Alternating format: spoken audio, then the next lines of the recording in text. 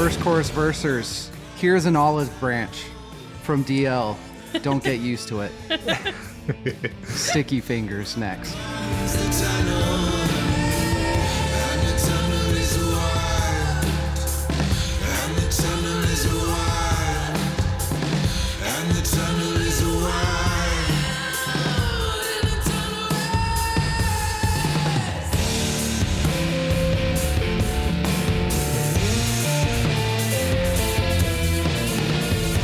Welcome to episode 35 of Verse, Chorus, Verse. I am DL. With me is Rachel, Sister Morphine Polio.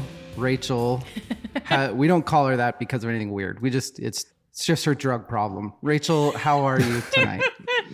Good. So excited. You promise? Yeah. I'm a little stressed out. I know it's fine. You're flustered. I'm flustered. It's so Why are you sweaty. so flustered? Because my camera's not working. And I can't see myself. And I don't know what I look like. Oh, yeah. That'd be a little stressful for a vain person. Fuck off. Also here tonight is Evil, model for the cover of Sticky Fingers, Jimmy. Jimmy, how are you tonight? Dressing to the right. Gross. That was off the cuff. Well done, Evil. I appreciated that. We are doing DL's 10 out of 10s. Basically, they're albums that I have always just held in my brain as 10 out of 10s. And I want to see what Evil and Rachel, if they like them, if they hate them.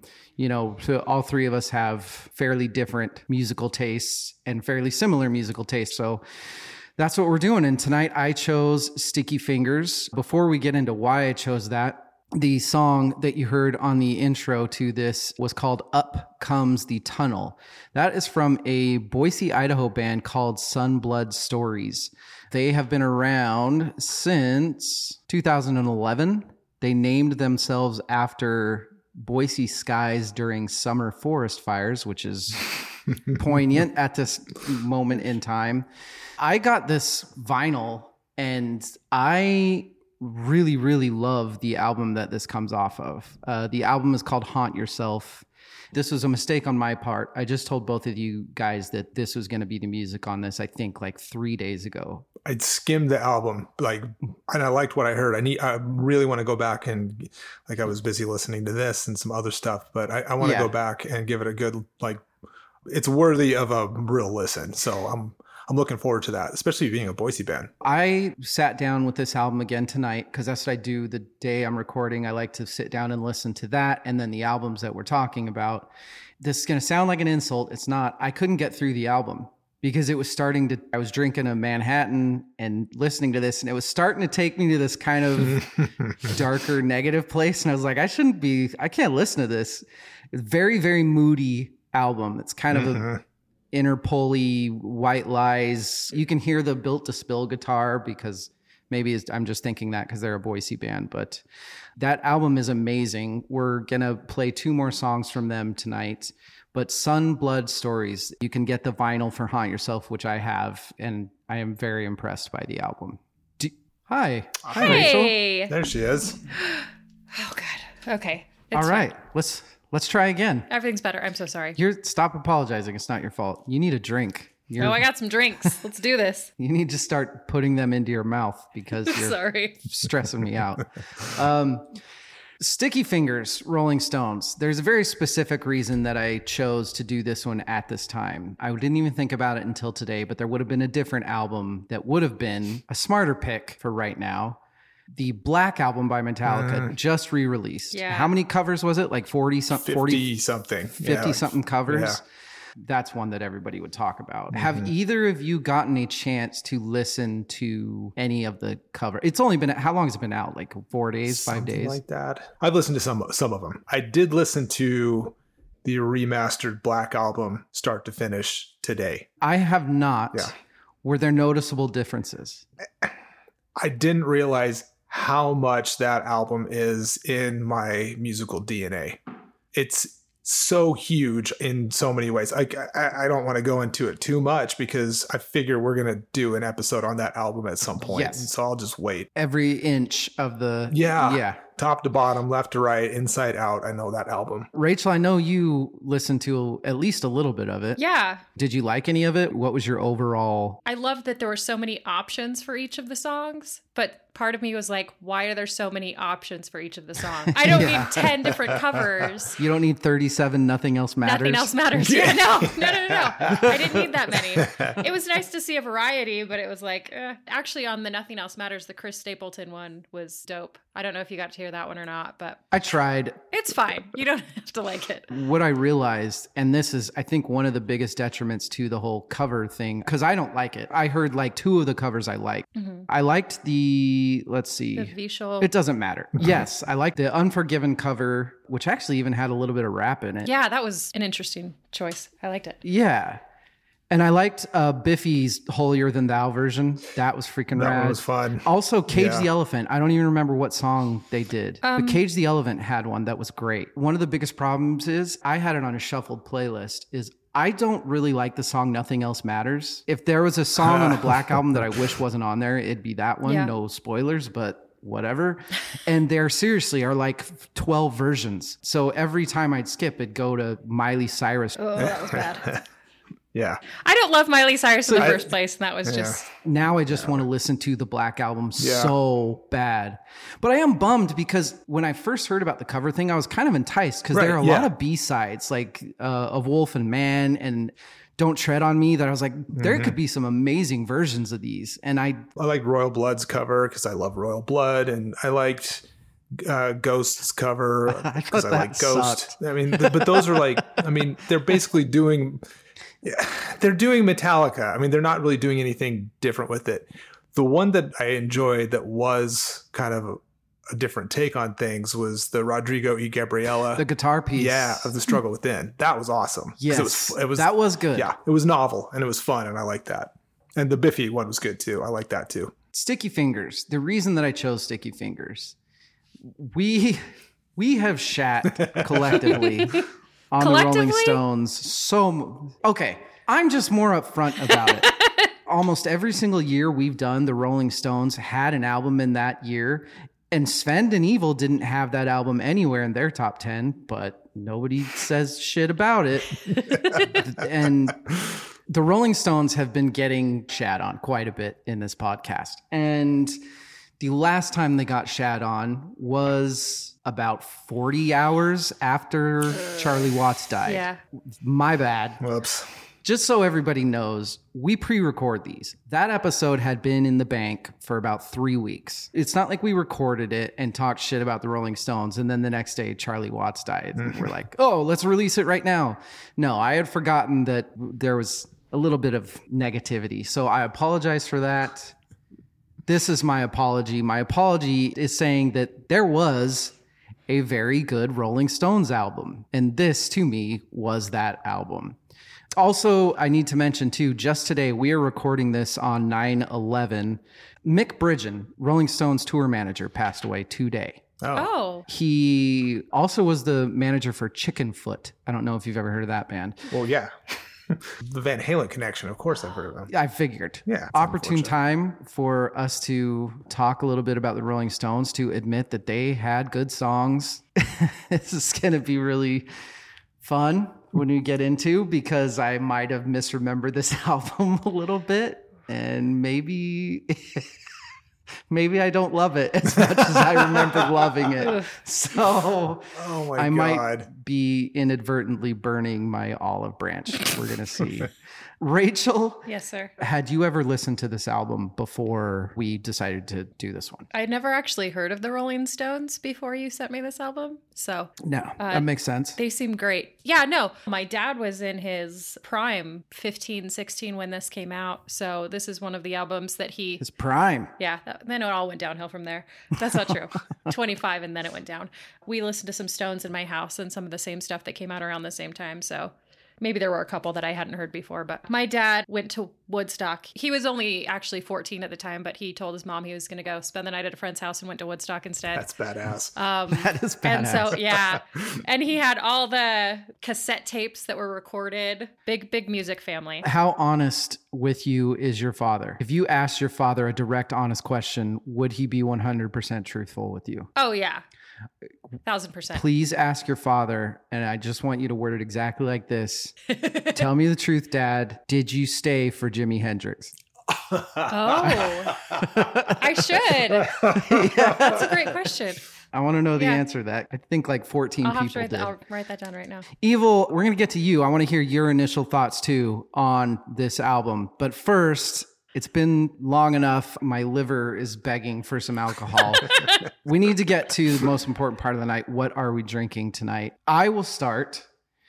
I went Manhattan. I've got kind of the dregs of a very good Canadian rye. I have a very, very good vermouth in Antica, and it was just, there was an orange stand in there, and I was like, well, I have to have a Manhattan then.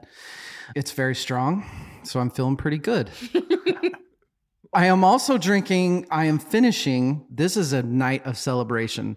So you remember we had a podcast episode one night, Evil, where I said that I had a 4th of July thing and I had bought way too much alcohol. Yep. Nobody drank it. This is the last White Claw, hopefully that will ever be in my house. I think that was an 80s movie, The Last White Claw. The Last White Claw. They're so bad. They're so freaking gross. And I'm so ready to be done. As Rachel looks at her drinks, I'm wondering, did I just insult your beverage? No, not at all. But okay, so rewind on your White Claw just for a second to make White Claws not taste like static.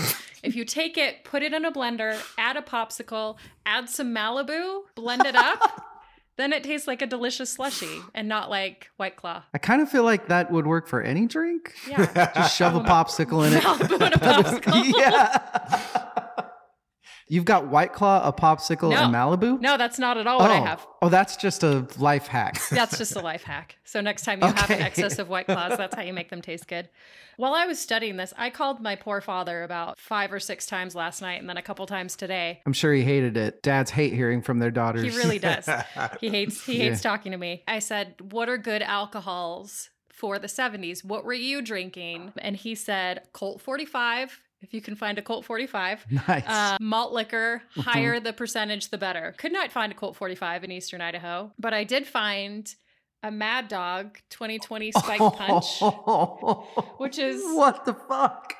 12%.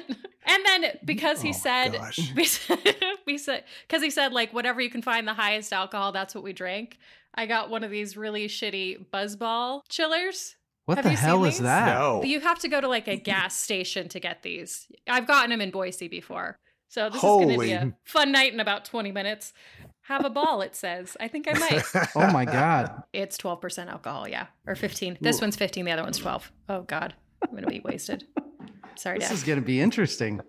Good luck to you. Evil, what are you drinking tonight? This is a drink I purposefully picked for tonight for a number of reasons. I'm not known to be a huge fan of gin or gin drinks. So I've spent like the last year really consciously trying to learn how to like gin and gin cocktails. Love it. So I am drinking a Martini tonight. I'm learning how to like these. I'm also consciously trying to learn how to like the Rolling Stones tonight. I like it. I like it. So that's why I picked it. I like a more citrusy Martini. I do 2 ounces of gin. I went with Hendrix tonight. Usually I do Plymouth, but I'm out. Ounce of dry vermouth. I have Carpano dry and a couple dashes of orange bitters and then lemon peel expressed over the top. Yummy.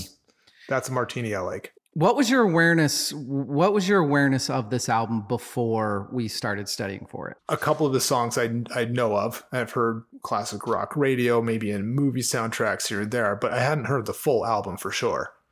This is going to be interesting. And I have no idea what the ratings are going to be at the end of it. Not to mention the fact that every time Rachel takes a drink, she makes a brand new bitter face. She is one of the least drinkers I've ever known, and she's drinking 15% alcohol. I'm not sure I've ever been more excited for an episode. We are going to take a break, and then we're going to come back, and we're going to talk Sticky Fingers.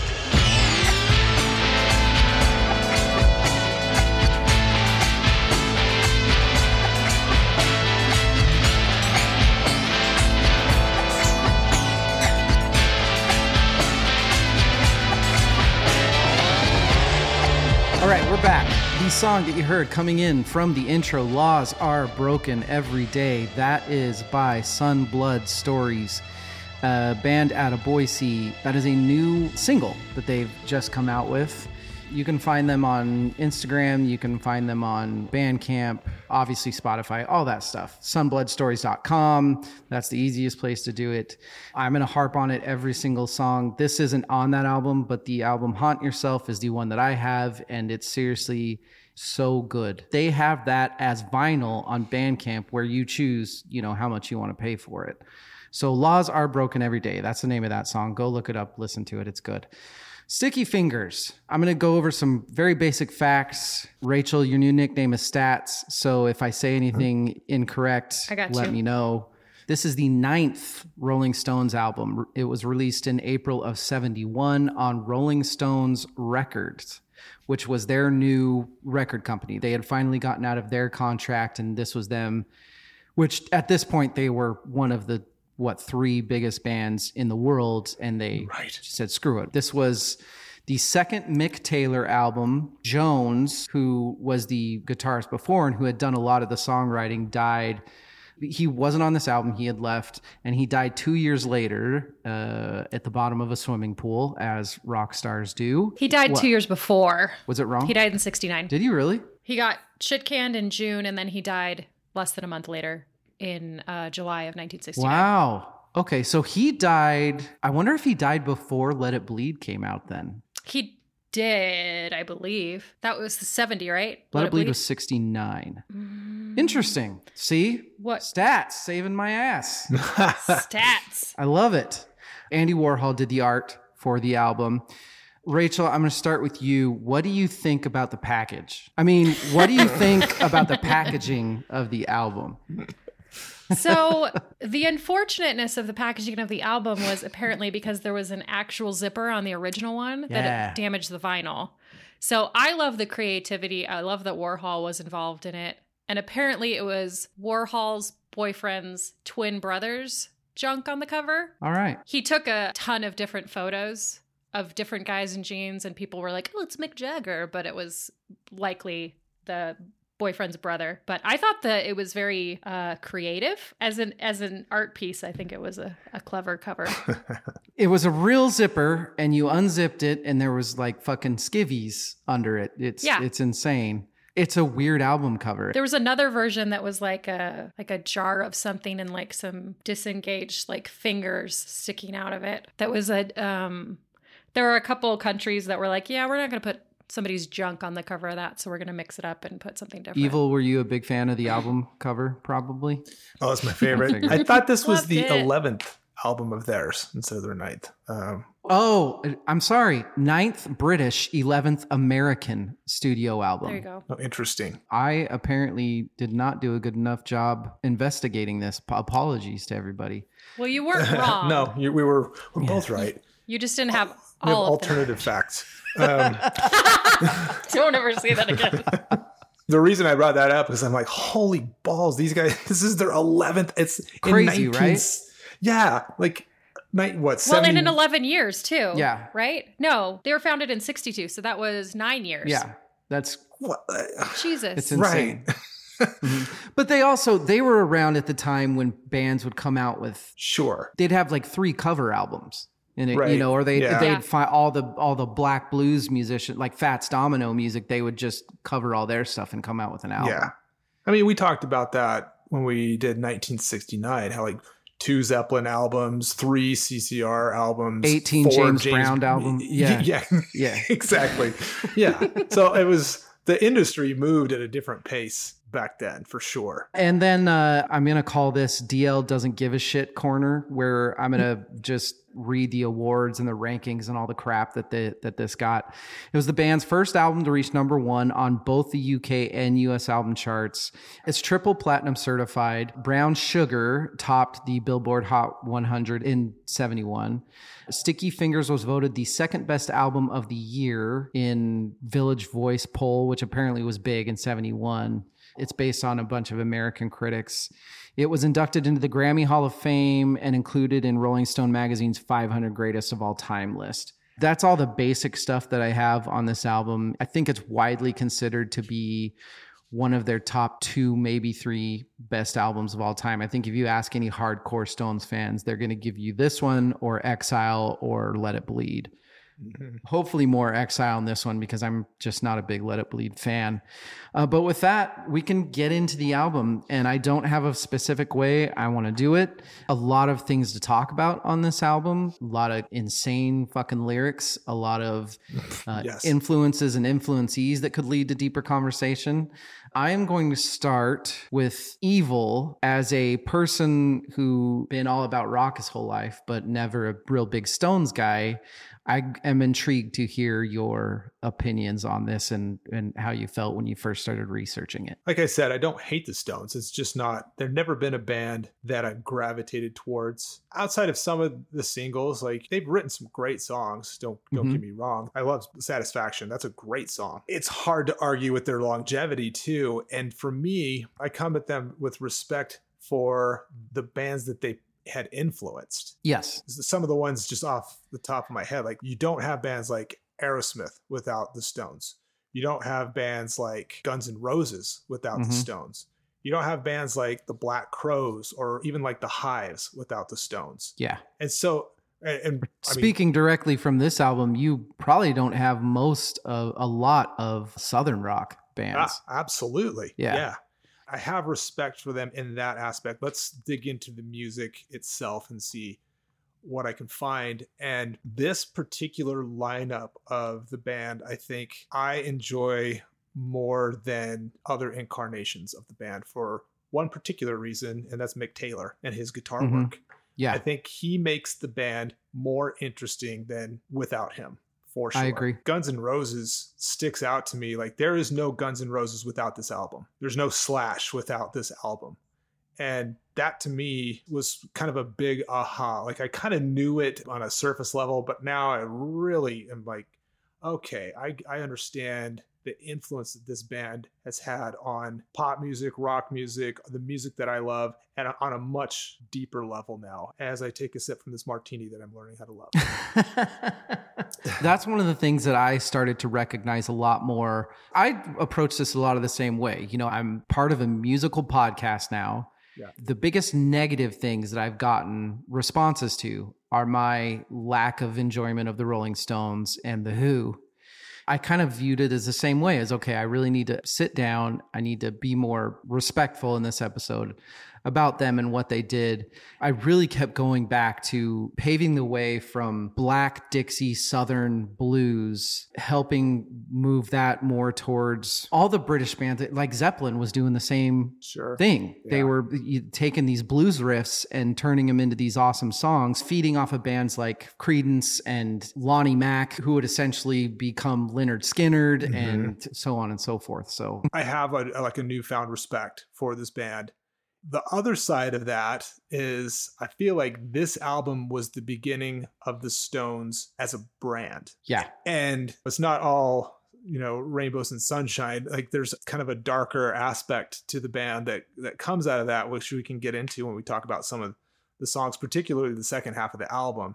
I gained respect in some ways and maybe lost respect in the others. I have a better understanding of the band as an influence on future music, but also as kind of a cutthroat business entity as well. I think even if you ask hardcore Stones fans, they'll admit that there are bad Rolling Stones albums. There are. This was kind of the start of it doesn't matter, we're one of the biggest rock bands of all time. We're going to do whatever the fuck we want. Yeah, that's I'm not knocking the quality of this album musically, but it's more of the attitude of we're going to do what we want. And there's a part of me that's like, that's pretty fucking rock and roll in and of itself. So I can't it kind of is. Yeah. I mean, so Rachel. Yes, sir. You kind of grown up around that style of music and stuff like that. Mm-hmm. What is your opinion flat out on the Stones? Are you a Stones person? Stones is they're like a PB&J. they're fine. Like, they're good. I'll eat them. That sounded wrong. But it's not something I would gravitate towards. Like, you know what? I really want to listen to the Rolling Stones right now. But I don't hate them. They've added to a lot of memories, like I said, of growing up. And so I have a lot of good memories with them, but they're not anything that I'm a super huge fan of. I remember when we were talking about favorite albums, and we got onto this topic of the Beatles, and both of you were very much like they're fine. You know, they're fine. Yeah. That's what kept coming back to me when I was listening to this album and trying to, you know, show my respect for the Rolling Stones is they're fine. Like, this song is fine. It's fine. How did you listen to that? How did you start? How did you research? Did you just pop this album in? What did you do? So what I usually do is listen to the album a couple times and then sit down after I've listened to it and have the lyrics open and then take notes on each of the songs, what my thoughts are on each of them, and dig deep into research of the lyrics, of things that were going on in history in that time and what could have influenced the music or the people. Or that first listen through, because you said that you start with listening to albums a couple times. What were your thoughts on that first listen through? Again, it was just bringing up, I've heard this stuff. It wasn't anything new. It was just the Stones. Well, fine then. But I did, you brought up the Beatles before. I did think of their correlative paths of them and the Beatles. The Beatles were just ahead of them by 2 years, I think, coming into the States. And you could compare and contrast them and say, well, the Beatles, you know, British invasion for both of them, but the Beatles were like, I don't know, the mom approved version of music, and the Stones were they caused a lot of drama for publicity, and it worked out really well in selling albums and getting people to their concerts. I think it's very true, and I think they were even pretty aware of that. I think they got even played to it, especially earlier in their careers, and the Beatles kind of did it on purpose, and the Rolling Stones did too. And they would even swap songs and stuff like that. They were actually pretty close. It was an interesting time because you had all of this. If you listen to Sticky Fingers, there is so much American blues and rock influence. Yeah. It's crazy. When you listen to this, Rachel, I'm trying to word this not shittily. When you listen to this, was there anything that surprised you on it? When I read the lyrics, I was pretty appalled at times. To what? Fucking Brown Sugar, David. Yeah. Oh my God. That's what we're talking about now? I do not want to voluntarily listen to that song ever again. It was such a banger. And then I read the lyrics and I was just disturbed on so many levels. Yeah. That I'm done. So this is one of the big things that I've always had a big problem with the Stones, or particularly Mick Jagger, is he has this weird way of, they do this very politically aware thing where they're writing songs about slavery and all the shit that specifically American culture put slaves through and all that stuff. And it's poignant, it's smart. And then all of a sudden he starts sexualizing it. Not in like a women were raped, not like a this was horrible, in almost like I was thinking about it today and I couldn't come up with a metaphor. The only thing I could come up with is if your kid came home one day and was like, I saw somebody kill an animal. And you're like, oh my God, that's horrible. What happened? And he starts describing it and he's enjoying it a little too much. Yeah. There's this really eerie part about Mick Jagger's lyrics, not in an aware way, in just a fucking gross way. Yeah. He sensationalizes things in a really awkward way. The thing is if you don't sit and listen to the lyrics and really pay attention to what's being said, you'd have no clue. It's just like hooky and poppy and good songcraft. But then you're like, oh God, you built this thing out of horrid pieces. And it's like, oh yeah, this sneaky in a way. I tend to like when happy sounding songs are hiding darker lyrics. But it's beyond that. When you listen to Brown Sugar and you hear him singing it, it doesn't sound like he's saying it's a bad thing. It sounds like he's like fucking turned on by it. Which makes it more disturbing. Yeah. Yes. Well, to what you were saying, happy poppy songs with dark lyrics. This is happy poppy song with dark subject matter, but the lyrics are happy poppy lyrics. That's fair. Yeah. Okay. Like, that's... Very well put. Yeah, it's like a sucker punch. And then I read a couple interviews where they have been called out on it. They've been called out. Sure. Like, why are you singing? They don't even, like you said, they're the Stones. Yeah. They can do whatever they want. So they're like, oh, it doesn't mean anything to us. We're just singing it. That's like rock. I mean, there's a piece of me that's like, God damn it, that is rock and roll. I don't like it, but But him just saying, fuck it. I don't care. This was kind of one of the first real big, the Hendrixes and the Janices had all died. It was past the wonderization and the let's get stoned and go on this journey together. And now we were at the drugs are bad. Exactly. Everybody's going to do coke and heroin and die, which a lot of the last half of this album is about. That didn't bother me as much. Good. Because that's only hurting yourself. That's true. Right?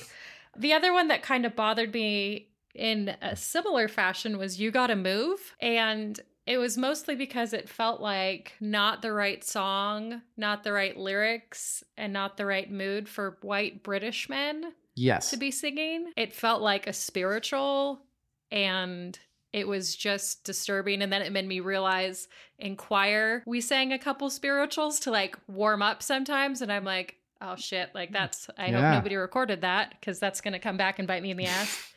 You're totally right. This is such a straight up Delta blues song. Yeah. I fucking love the song. It's awesome, but I love it because it sounds like Delta blues. And it's a really muddy area. That was a pun, not intended, muddy waters. But this is a really weird area because this was about the time where a lot of those bands could just say that they're paying homage. Rolling Stones would come out and say, we love Southern American blues. Like, we love it. I don't think there's an answer, and I don't want to get into it on this podcast to at what point does it become appropriation? At what point are you just, you're just taking good music and you're stealing it and selling it on albums for millions of dollars. Yeah, but this had been done for for sure. This is 30 just years. Listening to it 40 years later, spirituals were written by people that were suffering and in really hard spots, and to hear a bunch of rich British men appropriate that style seems a little wrong. Guess I should take that off my top 3 list then. I mean, like you said, it's a great song. It's just wrong. That's a very good point. I'm going to try my best for us not to turn this into a political thing. It's really hard not to, because there is a lot of this album is so old school blues. Yeah. I'm not going to sugarcoat anything. It's fucking black people music. Yeah. And white people were playing it. But like you've just said, you are a lot more about the rock and roll than the what's correct and what isn't. Do you have thoughts on that?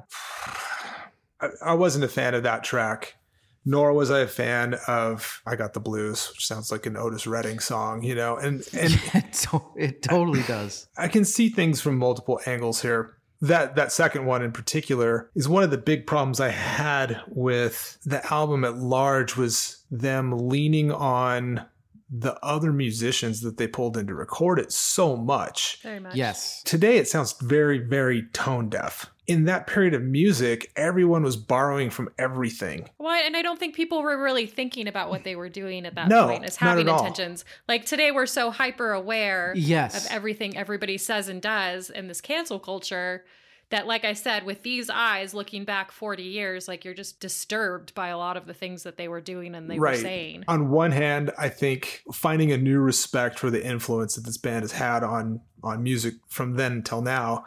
And on the other hand, it's like, it's okay to let stuff age and fall out of style too. And be like, that was from a different time and we don't need to revere it the way it has been in the past. Yes. So I'm okay with both of those things existing at the same time. I think that's another problem these days is you have to have your standpoint and everybody that doesn't agree with you is wrong. And right. You can think multiple things at once. You can have a hard time deciding on something. I think that's something that people have forgotten these days. Right. I have mixed feelings on this whole album. That's going to be the title of this podcast episode. I don't know. I completely thought that we were going to come into this, we were going to listen to this kick-ass kind of bluesy rock album. We're going to give it some high scores and be like, props to Rolling Stones. And then I started listening to it and I was like, fuck, I am completely going against, because I got to tell you, when I went back and listened to this, there were a lot of these songs that either I had a problem with, like you were talking about, or B, even the song structures on some of them. Can they get a fucking producer that will tell them when to stop a song? Oh my God. Right? What was the one that was like 4 minutes of an outro? Yeah. I was like, this is gonna fucking end. It's not 65 anymore. You can end a song. So I put notes on every single song just in case people want to talk about it specifically. The last sentence of Brown Sugar, it's too long. The last sentence of Sway, it's too long. Last sentence of Wild Horses, it's too long. Yeah. Goes and goes and goes. End your fucking songs, guys. You don't need a 5.5 minute song where a 2.5 minute one will do. Right. Like where was Rick Rubin? Yeah, can't you? 1969 through 1971.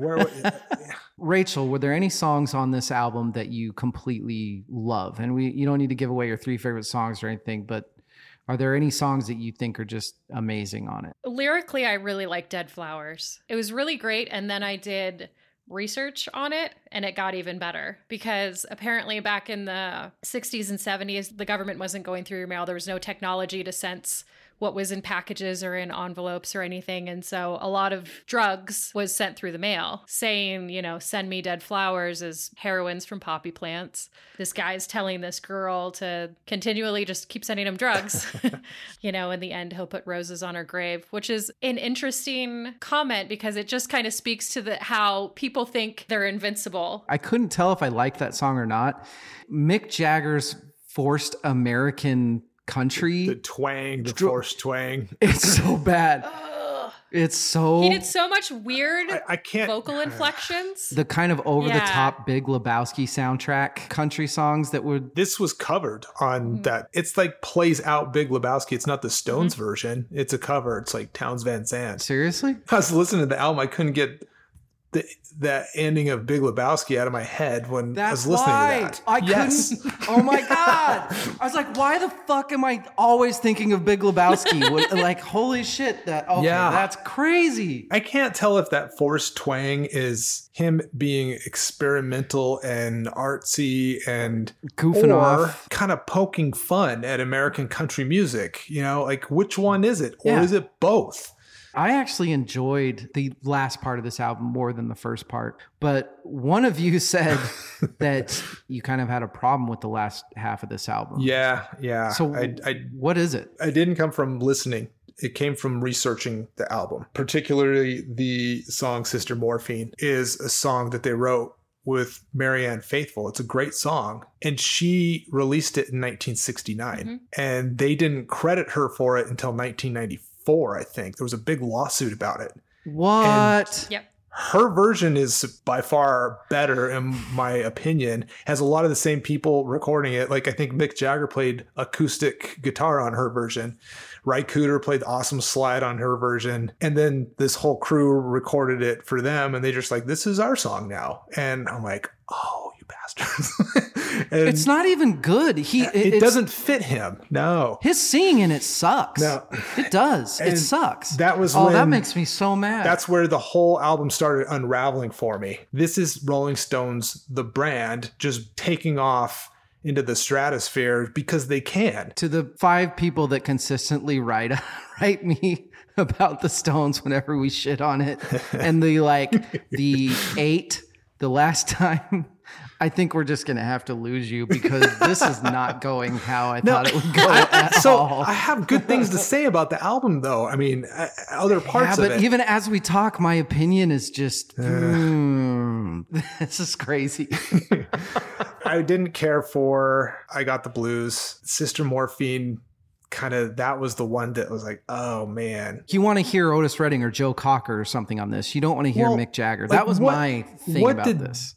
The Stones as the band bring to that song versus the rest of the performers. It's like a blues track. It's like that's old school blues. one. So like, yes, they didn't bring anything new as musicians or artists. And I think like the heavy lifting was the rest of the band, or like not the band, but the rest of the performers. What are your thoughts on this track, Rachel? You've had a buzz bomb or a bomb. A buzz ball.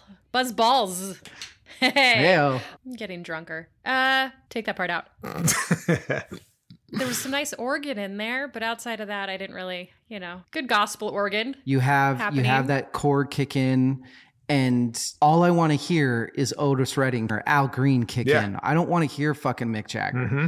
To salvage that second half of the album, Moonlight Mile for me feels like maybe the most authentic performance from Jagger. Maybe ever. Completely agree. It's like he took off the rock star persona, and like it's poignant and heartfelt and self-indulgent. That's every artist ever, though. Yeah. Here's the thing, though. Yes, it was very real, and it was very applicable to his life and the time and all that stuff. But it's just hearing rich white people complain about their job when they're making millions of dollars, like, oh, I have to be on the fucking road all the time. Oh, I'm so sorry for you. And all of your like 12 houses that you have and 80 cars, your life must suck. I'm sorry that you have to be on the road. I don't know if either of you have heard the song The Road by Tenacious D. I love that just basically pokes fun at every artist that's ever done that.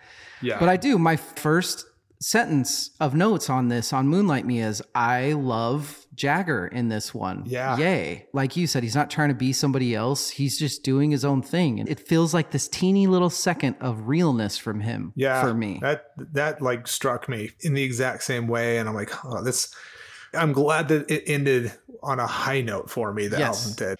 Their most popular songs from this, which are Brown Sugar, Wild Horses, and Can't You Hear Me Knocking. We're not going to go through Brown Sugar anymore. I think, I was saying there are times where you can kind of be confused about things and agree and not agree. Maybe not so much on the Brown Sugar lyrics.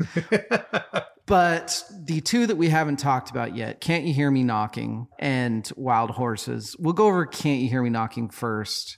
Evil, what is your opinion of this song? This is the song that flummoxed me the most on the whole album. Okay. Because I don't know if I really like it or if it's to subtract like the first third of it. And I'm like, I don't know what to make with that last the bongo. I don't know if it's genius or if it's just like meandering jazz fusion. Or is it just them jamming and being foolish? I don't know. I honestly can't put my finger on it. I will say that I love Richard's intro riff. That is like some groovy, funky stuff that I really, really like. I thought that the last half of that song, which we all know what we're talking about, the weird transitional, almost gets jazzy. Yeah. You know what it reminded me of a lot is Sympathy for the Devil. Yeah, it does. Exactly. Sympathy for the Devil Part 2. That's why I wrote that down. I was like, what the fuck did I mean by that note? It was just, it's random. Sympathy for the Devil right above Martin Luther King and Robert RFK. And I was like, why did I write Sympathy for the Devil? It makes no sense. Well, wait, now I want to know why you wrote RFK. No. Well, because this period, it was just history in this time. Like things that were coming off of was the assassination of Martin Luther King, RFK, Altamont, Manson murders, all that stuff had happened just right before the release of this album. What do you think about the song, Rachel? My first note I wrote, is that a saxophone? Apparently I got very excited that there was some brass in there. But I have to say 7 minutes and change is too long for a song. And the last 4 minutes, although, it's entertaining for a degree, but it's completely unnecessary and I didn't need it. And I don't get that because this could be a perfect rock song. Yeah. If it was 2.5 minutes long. But I also agree with Evil that there's something about the last half that's mesmerizing. That I like and that I want. When I was listening kind of casually, I'm like, this song just fell apart. But when I like put on the headphones and listened to it more deliberately, I'm like, maybe there's something else here. I don't know if I'm trying to find something that's not there or if I just need more time with it. Yeah. Man, I love like stoner rock, stoner metal, where things meander and then all kind of comes in at the end. But at the same time, like it wasn't the Rolling Stones that was featured there. It was Bobby Keys on tenor sax. Does that make this a great Stone song or the Rolling Stones featuring Bobby Keys on a 4-minute adventure? I don't know. That was great. We also didn't talk about Bitch, which we need to talk about, because that was actually one of the more popular tracks on this. It was no Wild Horses or Brown Sugar, but it was popular. You know, Bitch was kind of what we've been talking about. They were just playing to the genre. I love the brass. I like the writing, all the 60s soul that's buried in it. To me, it's one of the strongest tracks on the album, but also one of the safest. That's perfectly put. You know? Yes. It's safe. Yeah. But at the same time, it's good. It's like pop rocky, formulaic. I found myself liking it at the same time. Rachel, do you love this song? I love you. And here's why. Well, in a similar fashion, I also listened to a little bit of Let It Bleed and a little bit of Exile on Main Street to kind of feel where they were before and after this album. And Exile on Main Street felt like the Rolling Stones impersonating the Rolling Stones. It just felt like this is what we're supposed to sound like, so this is what we're doing. Anyway, I'm gonna have to edit the last 15 minutes out, but Wild Horses. Let's talk about Wild Horses now, which is got to be revered as one of the top 3 I'm sure. Rolling Stones songs. Satisfaction, Sympathy for the Devil. What am I forgetting? Brown Sugar, David. Paint It Black. Paint It Black. God damn it. I'm Dancing in the Street. And what's the one that I hate? Beast of Burden. God, that song's terrible. Wild Horses. Rachel, do you like the song Wild Horses? It's fine.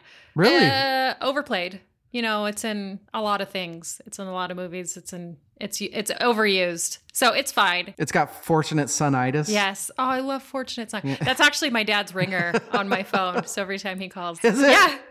It's dope. As a song, to me, it's like how I feel about the band at large. I don't hate it. I don't love it.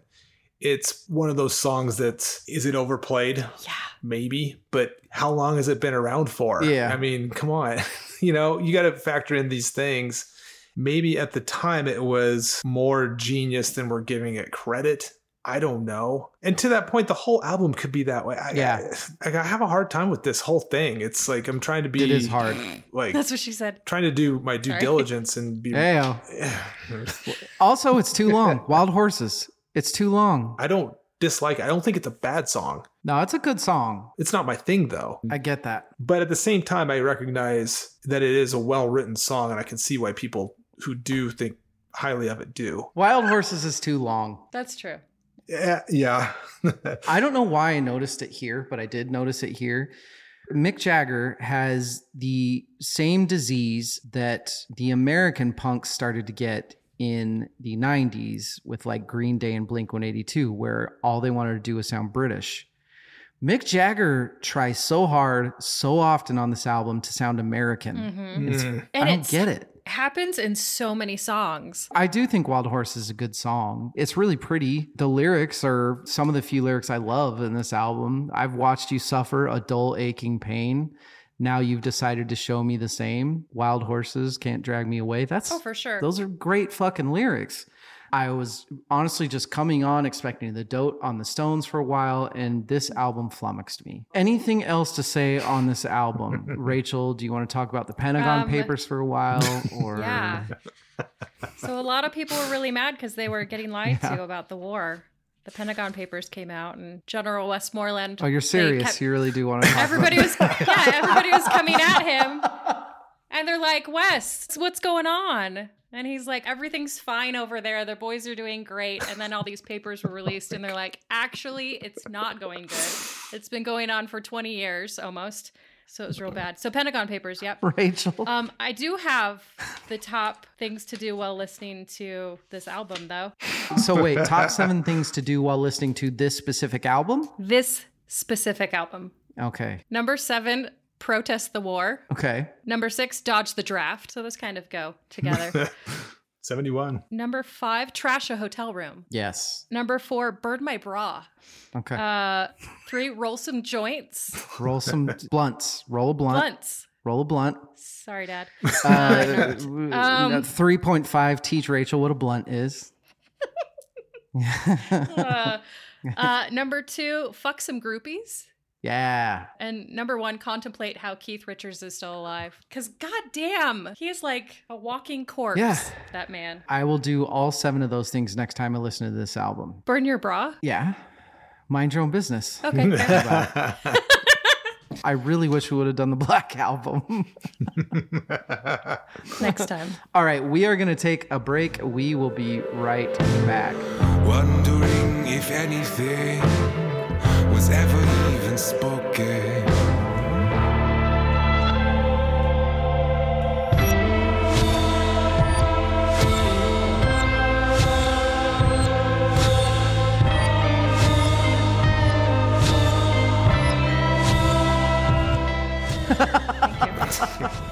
Don't put that in there. I'm not editing that out.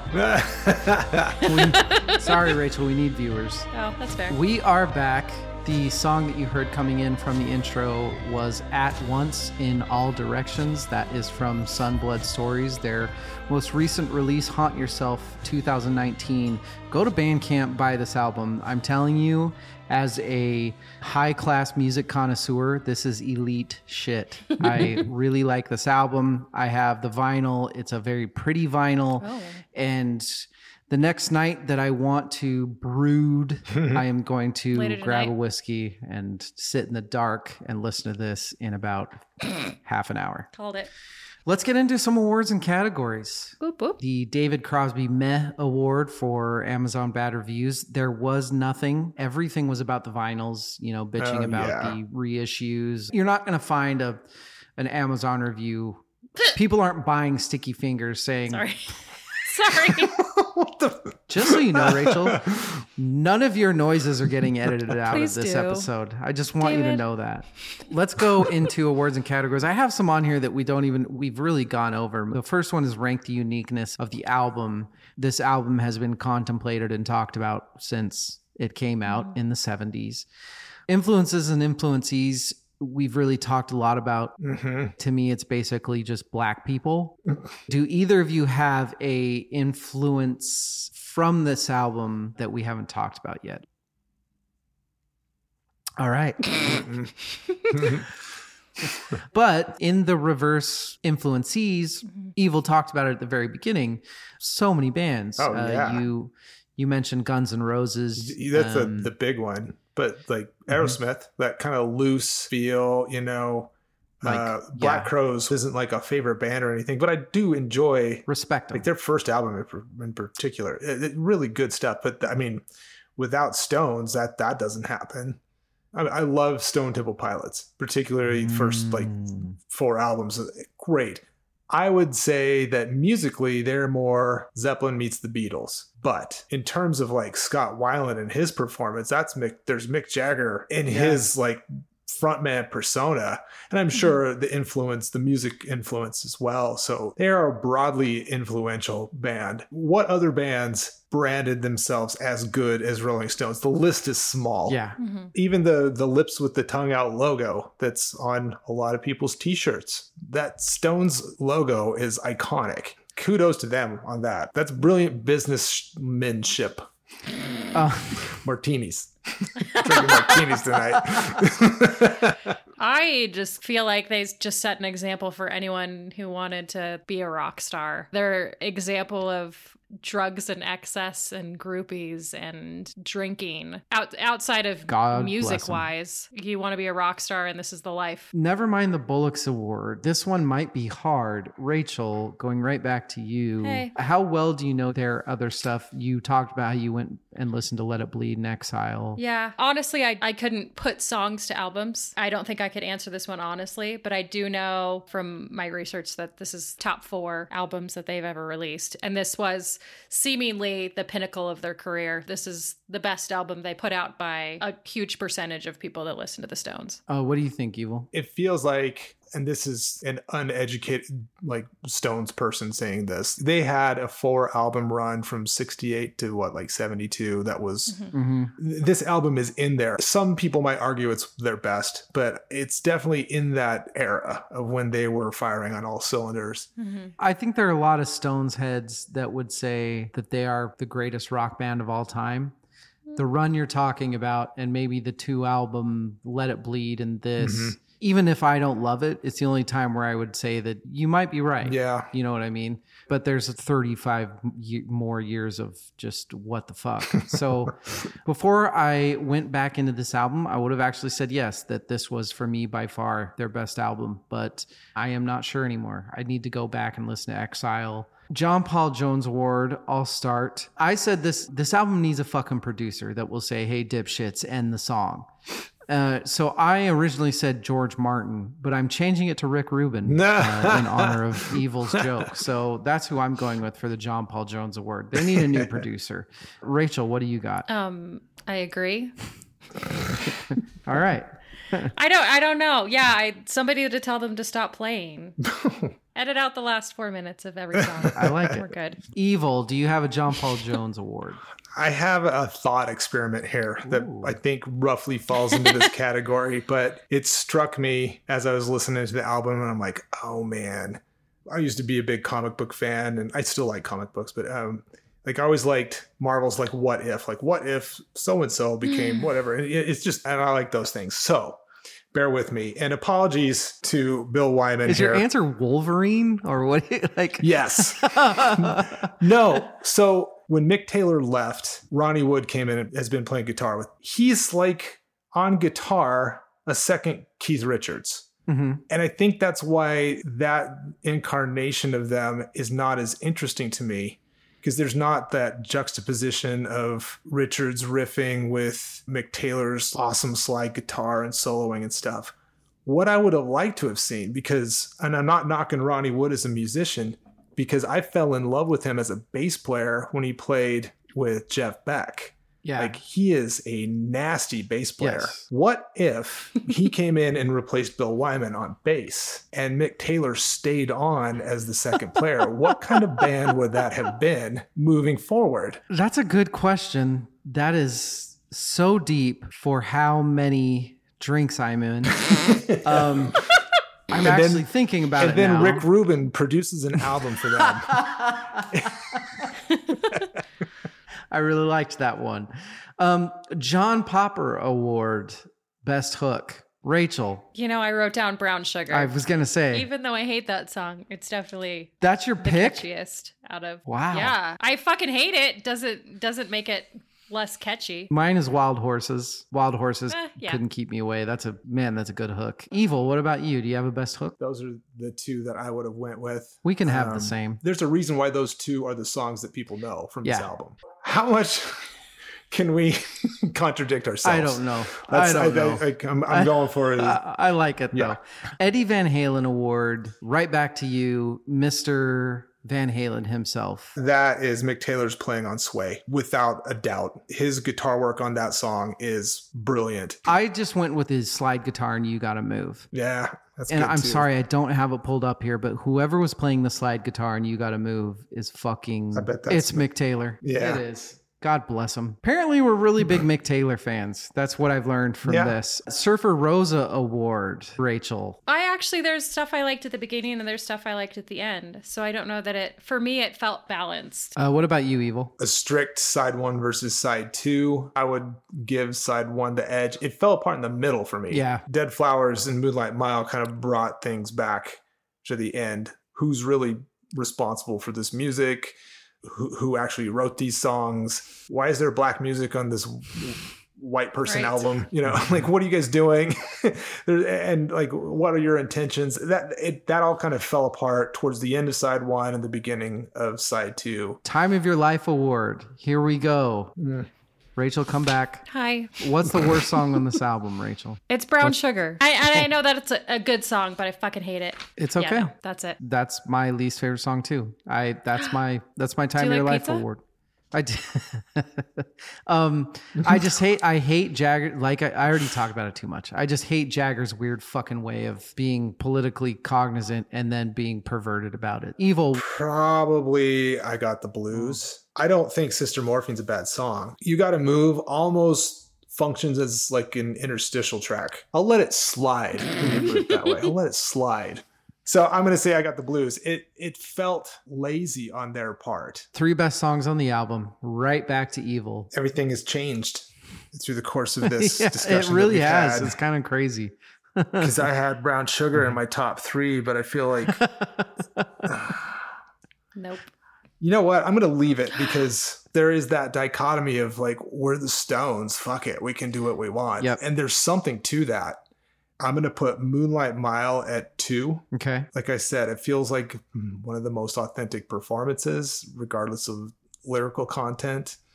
I'm going to put Sway at number 1 for me. Ooh. And it's purely the guitar work. I didn't expect Sway. I didn't expect the song that Lynyrd Skynyrd stole and turned into Tuesday's Gone. Rachel, what are your 3 favorite songs on this album? Number 3 is Sway, because it just felt very 1970s rock and roll. And I love that.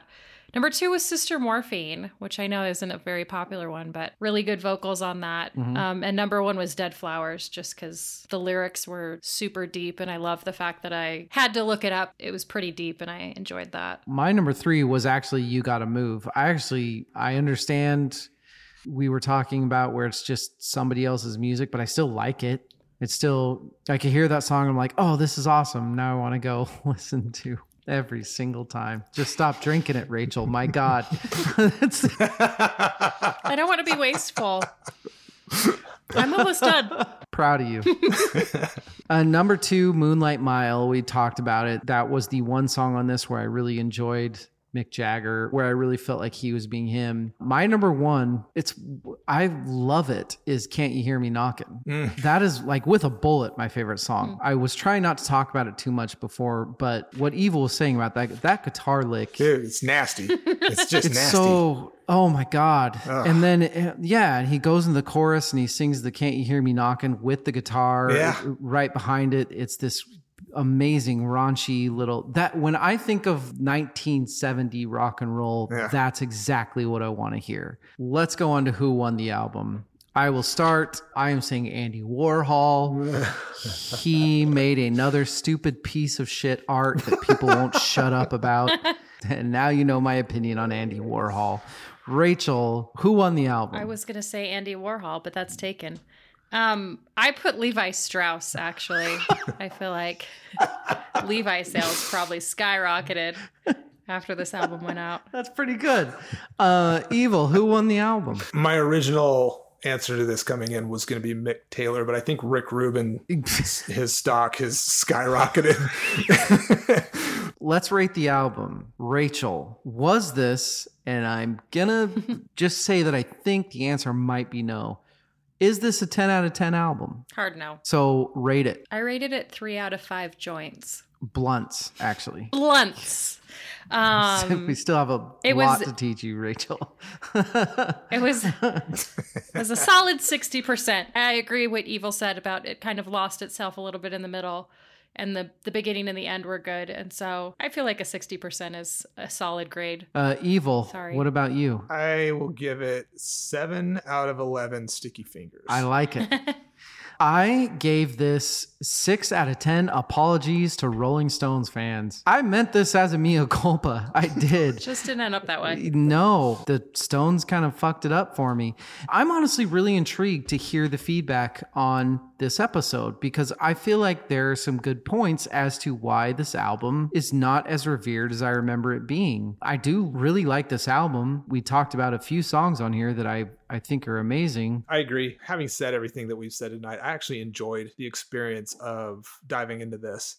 And I want to throw something out there. Yes, this album is like, there's all these 5-star reviews and stuff that if you go back and that bank of 4 albums from 68 to 72 seems fairly untouchable. Bear with me. Coming into this, not being a huge Stones fan, not disliking them, but not really being a huge fan either, I still think that their place on the Mount Rushmore of rock can hold up for similar reasons to what we had previously discussed about Queen as a band. If you take Queen's greatest hits, they're like top 5 rock bands ever. Yeah. But if you go album by album, there's stuff in there like we would probably piss off Queen fans just as much as we piss off Rolling Stone fans. Oh, absolutely. But if you take top Rolling Stone tracks, they're there too, you know? And so, of course, Stones fans are going to revere Stones albums. That doesn't mean that people who aren't Stones fans can't also revere the band